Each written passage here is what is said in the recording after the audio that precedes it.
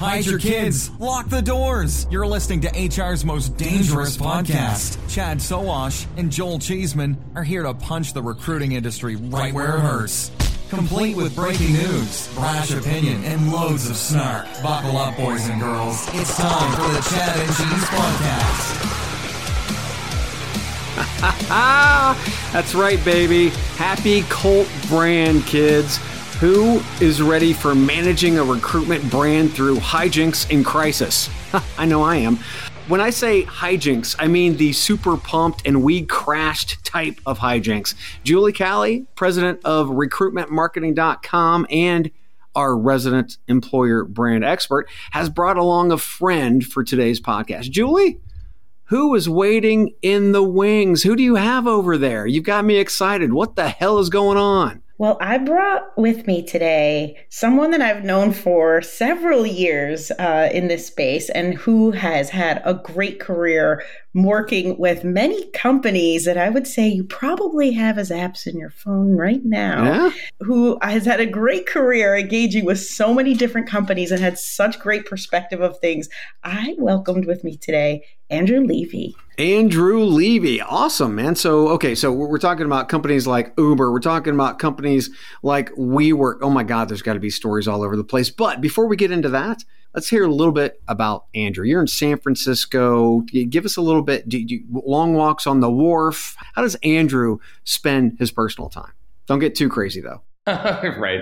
No, totally. Yeah, I could tell some stories. These days I've been trying to avoid San Francisco, actually. So my partner and I have a house up in Guerneville, which is in Sonoma County, nestled in the Redwoods. So we try to get up there. COVID times, things got a little cramped here in a loft in downtown San Francisco. So we've been going up there a lot and wine tasting, sitting by the river, hanging out by the pool.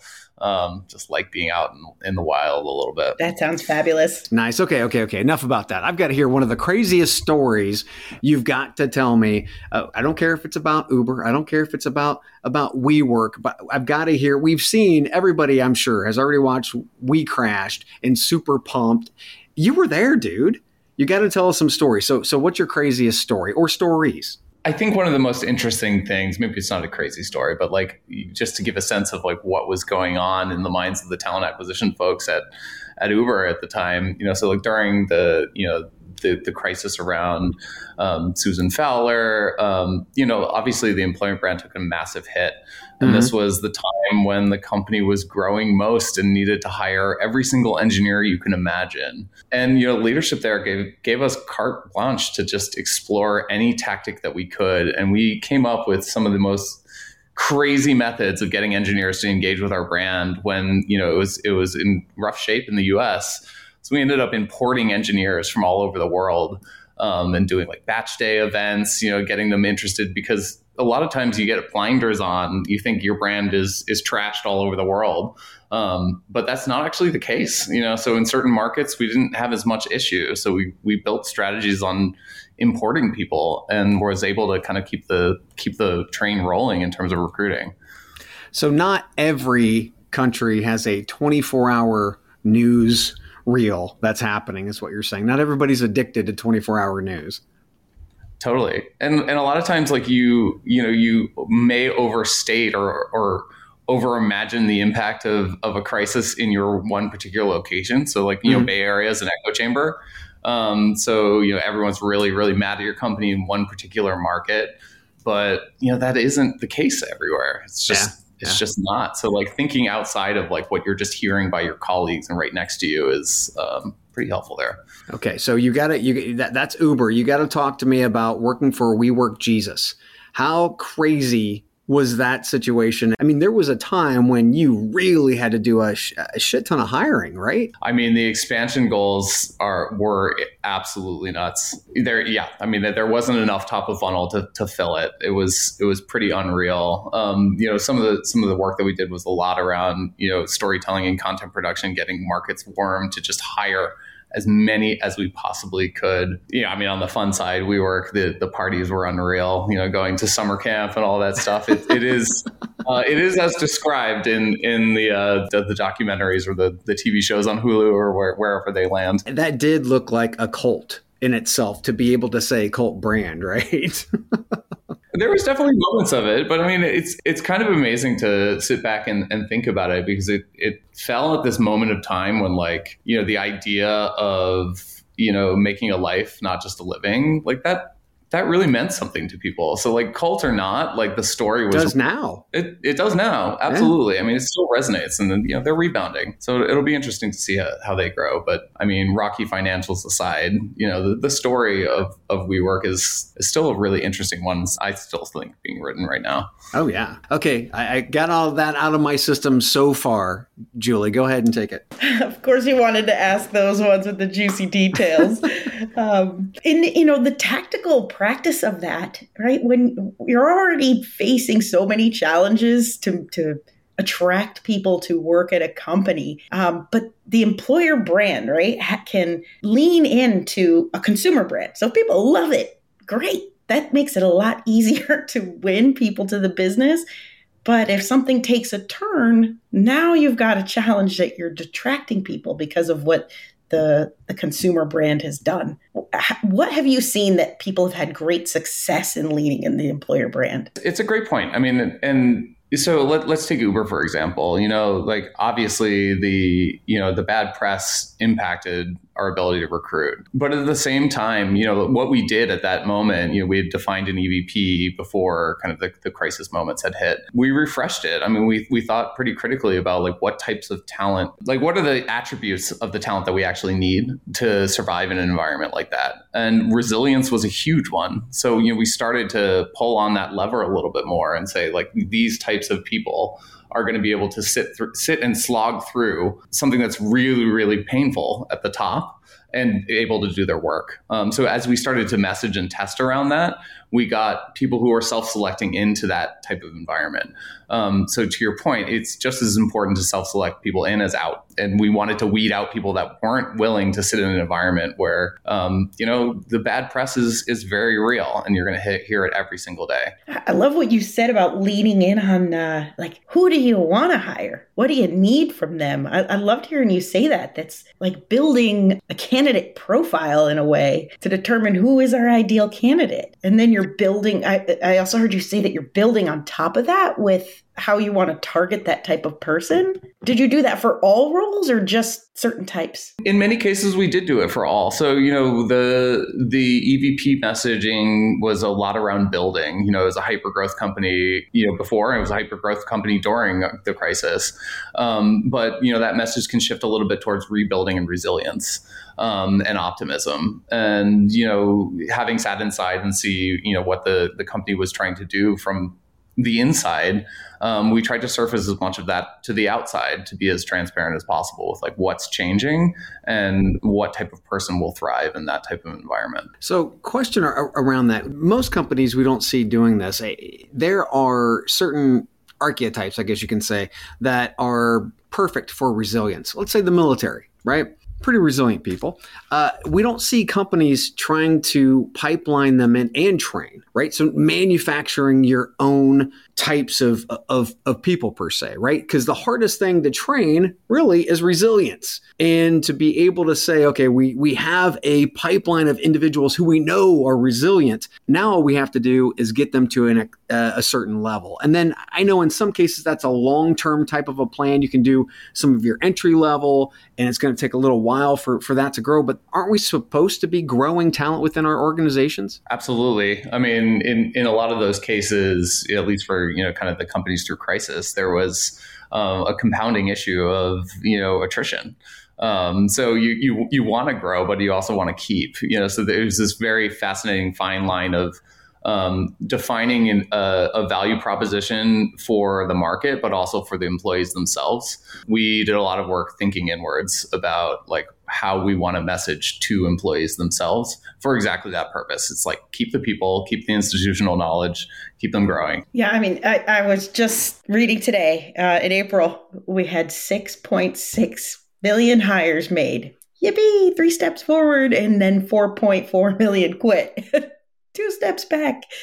So if that's the case, you're saying there's a lot more effort on retaining people as part of the employer brand? I couldn't agree more with that statement. So, I work now for an e-commerce company that focuses on pet supplies. And, I work on the high volume space. So the hourly workers that are working in the warehouse, hard jobs that are not necessarily always in the most ideal locations to work. And, competing against companies like Amazon with potentially higher wages. A lot of what we're trying to do now is message and impact the actual talent experience, make sure that it's aligned with how we're marketing ourselves out in the market so that the people coming in know what to expect at day one. We see attrition start almost immediately if people are misaligned with the job that they, have signed up for. So that's actually a big focus right now is making sure that the funnel of people that are coming in don't immediately leave. In the high volume space, it's unbelievable the velocity that you have to put into the funnel just to keep the labor orders met inside the company. It's a lot of work, and it's very important to pull that retention lever. So on the front end of the funnel, there's a hell of a lot of ghosting going on. I mean, even after somebody they've started the process of actually accepting an offer, right? How do you within a brand actually try to minimize the ghosting piece? Obviously, a lot of it has to do with communication, although you have to be able to do that at scale, which is not easy, right? Especially when you're dealing with the amount of positions and people that you're trying to connect with. So talk a little bit about that. That's not easy from a brand standpoint. It's not. It's not at all. And you're spot on. I mean, there's a lot of it is communication, and there's a lot of automation potential within that flow. What's amazing though is we're right now uncovering that there are 5 or 6 different lines of communication going out from your applicant tracking system, from an SMS platform that you might have, from the onboarding tool, et cetera. So some of the work that we've been doing now is process mapping that and trying to clean that up. And at scale with high volume recruiting, we are looking to automate as much as possible so that recruiters can focus on providing a good experience, not just processing recs. There's a lot of work still to be done, but there are amazing tools out there to kind of get a handle on it. But it all starts with just understanding what you're saying to candidates to begin with. I mean, we've uncovered some situations where we're sending, 15 text messages in kind of an inconsistent way to candidates along the way. That's not a great experience. That's not the kind of story we want to tell. So yeah, it's all about mapping what you're saying first. So, mapping what you're saying, but also there's got to be a tech mapping as well, right? Because you've got to know what system's doing what and how it works, and if there's redundancies in the system and which one overrides the other. How much of your time have you actually had to deal with process mapping on the tech side as well as messaging? I personally love the tech side of things, so I insert myself in it anyway. There are obviously other teams that I'm partnering with that, like the talent operations team that help with some of this mapping work. But it's a passion of mine, so I focus on it. But, another thing to think about, and I'm sure a lot of the listeners will experience this if they're at a big company, is sometimes you're decentralized. You might have one TA ops team, but, 14 different markets that you're recruiting in with different tools and different processes and different ways of communicating. All of that comes into play here. And the work that I'm doing now with my team is to start to centralize as much as possible, particularly around the technology and automation piece, to just get away from some of that kind of potential brand issues around, over communicating or under communicating. How much do you understand the future of finance? I'm Jim Roos, a top 10 banking influencer and host of the podcast Banking Transformed, where we dive deeply into the rapidly evolving world of banking and financial technology. Join me as I interview industry experts, thought leaders, and innovators as they unravel the latest banking trends, disruptions, and game-changing technologies reshaping the world of finance. Redefine your understanding of the banking ecosystem. Subscribe now to Banking Transformed, available wherever you get your podcast and now available on YouTube. You've leaned in saying that, in the past, some of the companies have been able to have an EVP and lean in on that as, through crisis or to bring in attraction. But with having an EVP, how do you get a company to understand that that's important. I know a lot of people suffer there to be like, I can't get them to believe in it. Totally. I'd love to actually take one step back and like define our terms a little bit. So yeah, I'm sure a lot of listeners know what an EVP is, but I like to describe it as like the, what you get for what you give as an employee. And that's, beyond just compensation. So it's the experience component of work. And you have to think really hard on how that relates to the company values and also the corporate brand. Like they should all click together. But, in terms of a value, there's tons of data out there that will point to, if you have a clearly defined EVP that matches the reality of work at your company, and you do a good job of getting it in the market and weaving it through your recruiting process, your employees will ramp faster, they'll stay longer, they'll be happier, and the same thing, pointing that EVP internally towards your own employee experience. That's really, really important to do. The example that I'd love to give is actually around Airbnb. So they're all about belonging. And they host here in San Francisco, and I'm assuming other offices, like French Toast Fridays, where anyone can come in and kind of hang out and you belong, and their office space looks like their Airbnbs. Like you just get a sense in the environment that you're in Airbnb and that you belong there. And that's programmed into exactly how they treat employees and how they recruit them. Yeah. As a matter of fact, the writer of the cult brand, pretty much Bible, Douglas Adkin, he was the guy who actually really started all that within Airbnb, which is why we got into this discussion in the first place. It all had to do with belonging and understanding, and nobody in this industry was even thinking about that, which we thought was amazing. So it's awesome that you brought that up. So you talk about the talent management side. Now, recruiting and talent acquisition doesn't really touch the talent management side that much. Sometimes there's kind of like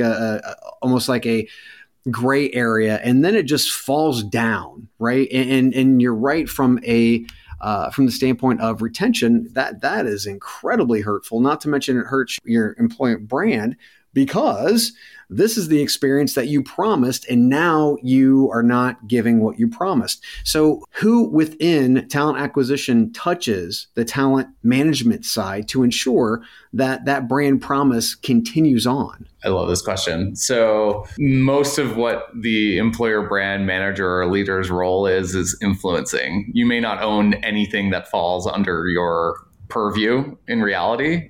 You may own some marketing and advertising budgets at the top of the funnel. But you're right. Once you get into kind of HR and talent management, it is not your space. And it's all about kind of presenting with data, why they need to pay attention to it and put it on the roadmap. So one of my favorite pieces of data that I've used in the past to influence this was actually not only employee surveys, but just Glassdoor data. So if you filter your Glassdoor data and look at like kind of the ratings of ex-employees versus the ratings of people currently employed, you can see a differential there. And if you see that people are leaving your company and leaving a review that's scathing, like you can see in the data if you're churning people out and making them really angry, and that will 100% make its way back into your employer brand, because everyone's going to talk to each other.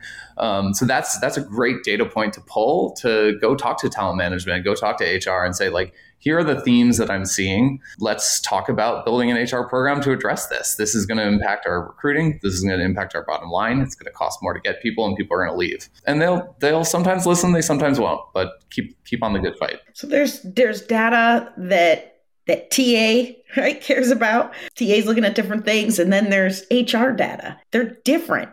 Where do you see that companies are having success looking at those as separate, or is it better to look at it together? I mean, I would love to say that most companies should find themselves in a world where it's like a talent life cycle, and they think of, the people coming in, the people exiting as all the same audience. They're all potential employees. They're all potential rebound employees or boomerang employees, but that's not necessarily a reality. I always try to look at it together, but you have no idea how unbelievably hard it is to connect, let's say, source of hire to performance data. It's a really hard story to tell. And we got close to it at Uber, actually, to be able to tell the story of people coming in through LinkedIn as engineers stay longer, for these three markets, that type of storytelling. But to get there, it requires quite a bit of kind of connecting the dots and connecting the systems. And sometimes it's not possible, but you can use equivalent pieces of data. So employee surveys are fantastic for kind of teasing out how things are working, at least from the talent experience perspective. What are some of the pieces of data that you can't live without to do your job?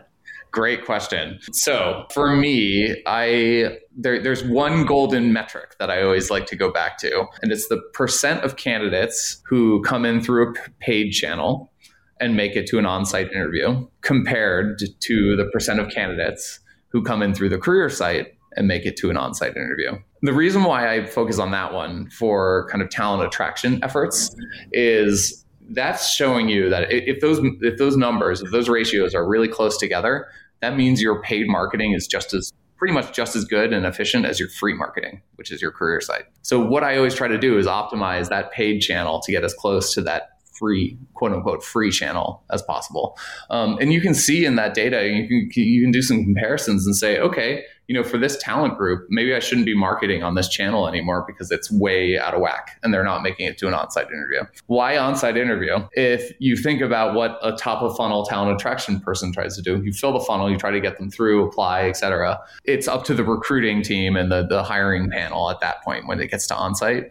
It's their job to make it or break it at that point. You can't own the results that come after, but you can make sure they get there. You can't own it, but you can sure try to influence it. If it's a really crappy, interview experience, that's your employer brand. So that's another one you probably don't own, but you should push on. So hard question. When it comes down to the amount of applications you get per year, so how many candidates do you have apply per year? Let's start with that. Oh my goodness. Well, I'm thinking back. So Uber, sure. We were in the millions, okay. The millions per year, and that's at the highest volume. So, my current company, we're talking, tens of thousands of hires a year, and it takes, generally, 10 to 20 applications per role. And, this is on kind of a high volume. So it's constantly trying to push the top of the funnel. So we're talking, multiple tens of thousands of applications a year.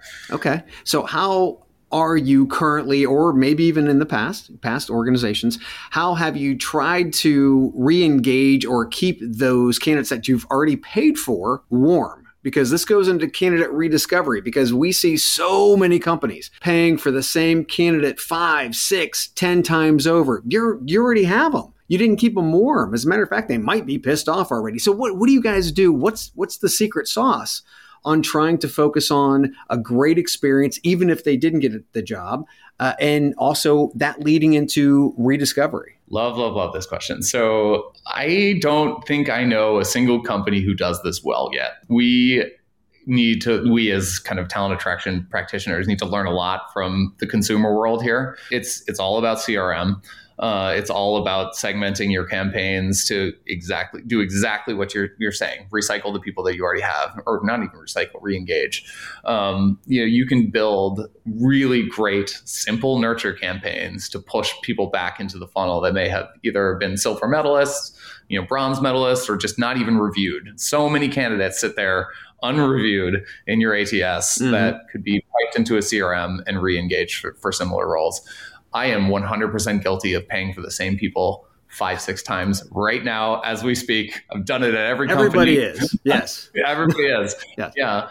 But from a tech perspective, I in past roles, I'm fairly new at my current place, so we're just standing things up. But I've had, Salesforce CRM in place, Marketo automation, you name it, all hooked up into the career site. You get those things humming and you can get CPAs, cost per hire, is way down below what you were paying for kind of at the top of the funnel. Exactly. Okay. So do you partner with marketing and sales as well, knowing that the brand touches not just so many candidates, but those candidates for the most part are more than likely customers? Do you partner with them to be able to prospectively streamline and I don't know, maybe draw more budget into some of your campaigns and tech and whatnot? It's a great call. So, the talent organization and HR generally doesn't have the budgets for this type of work. So I've definitely had my fair share of roadshow, beg, borrow, steal from engineering departments, marketing, sales, you name it. On the marketing side, usually the partnerships are around kind of aligning our messages to the corporate brand and making sure that we're kind of playing in the right lanes. On the the sales side, actually, there's a ton to learn from them on how they utilize CRMs. They're good at this stuff. They're native to it. I'm by no means an expert there, so we sit down, have quarterly meetings, monthly meetings, and just learn from them. Yeah. So working with a company that is very large and international, it's everywhere. It's in all different markets. Does an EVP stand up on a global scale like that? Yeah, I love that question. What immediately comes to mind here is actually Uber. So, we did a roadshow to define the EVP, focus groups in different markets all over the world, and kind of landed on core grouping of messages that we wanted to be the pillars of the EVP. But to your point on recruiting in different markets, total cultural difference on how those messages might land. My favorite story there was actually we were in Southeast Asia doing video shoots, and we were trying to stress these particular pillars of the EVP, and a local kind of leader of a particular office said, that's not going to work.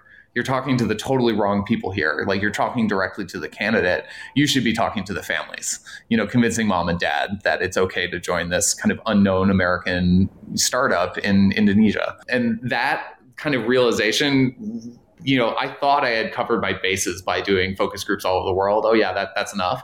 Absolutely not. You need to be able to pivot your messaging and the audience that you're speaking to pretty frequently based on where you're doing your recruiting. And we did that. We changed the message to be more kind of a target to the family. And it did work. We got more engagement with those pieces of content. So when you're crafting messaging, right? So you want to put out messaging to attract people. And we were just talking about nurturing, right? So you have all these candidates in local markets. What kind of things do you have to consider when you're adjusting messaging for all the different types of segments that you have to communicate to? Yeah. A lot of it starts with kind of understanding the profile of person you're trying to recruit or the vertical, the talent segment, I'd say. So, engineers are a great example there versus kind of your ops people at the front of the house. They, in their careers might be motivated by very different things. And you might try to define your EVP as these 4 or 5 pillars, but underneath it, you might have to pull much harder on one pillar, the scope and scale of the problem that you'll be working on for engineers versus the growth velocity for an ops person. They may fit into different pillars, but you stress those points a little bit differently. So, digging in with your current hires on what motivates you to stay here and stay here in your career. I personally don't think it's valuable to stick to your guns completely on an EVP. You really do have to speak to the people you're speaking to. So more personalization in your communication. Give them love, that nurture. So Andrew, last question for me. When it comes down to tips and tricks and priorities, what is the highest priority that you would give to anybody that sits in your seat when it comes to being able to do your job? I'd say, don't boil the ocean. There's so much work to do in this space always, regardless of how big your company is. And you're probably a person of one, or maybe you have a very, very small team. One of my favorite questions that I get from, a stakeholder or someone looking to engage the talent attraction team is hey, we should be out on TikTok or something like that. My biggest piece of advice when you are given a question like that is flip it around on them and have them tell you and get a really good understanding of what the actual talent demand from the business is and tailor your campaigns to meet that talent demand. So it's not about the channels. It's about solving the business problem, which is the actual hiring. So I personally usually focus on the funnel first and not the brand side of things first. Getting a hold of people flowing into Rex so that the process can continue and people can hire. So a lot of that is, for me, at least for the larger companies that have scale, it's programmatic advertising using a vendor that can help kind of get a book of media together in one spot. You get great analytics around it. They have expertise on managing and optimizing that spend.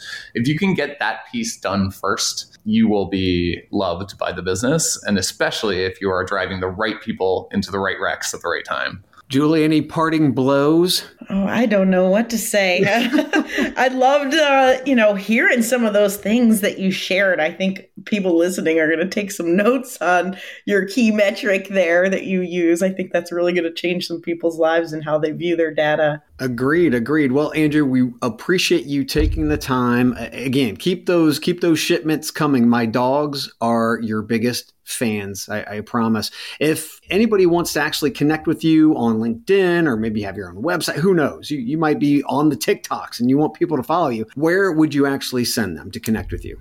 Yeah, I am way too old for TikTok. That's not fair. I would love for people to reach out to me on LinkedIn. That's the spot.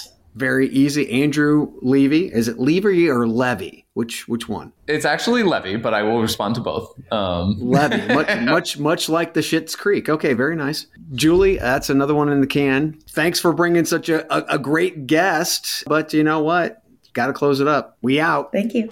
Thank you for listening to, what's it called? A podcast. The Chad. The Cheese. Brilliant. They talk about recruiting. They talk about technology. But most of all, they talk about nothing. Just a lot of shout-outs of people you don't even know. And yet you're listening. It's incredible. And not one word about cheese. Not one. Cheddar. Blue. Nacho. Pepper Jack. Swiss. There's so many cheeses and not one word. So weird. Anywho, be sure to subscribe today on iTunes, Spotify, Google Play, or wherever you listen to your podcasts. That way you won't miss an episode. And while you're at it, visit www.chadcheese.com. Just don't expect to find any recipes for grilled cheese. It's so weird. We out! The Jim Stroud Podcast explores the discoveries and trends forming the future of our lives. Brain-to-brain communication, robot bosses, microchip implants for workers, and artificial intelligence replacing human workers are all happening now. If you want to know what's happening next, subscribe now to the Jim Stroud Podcast.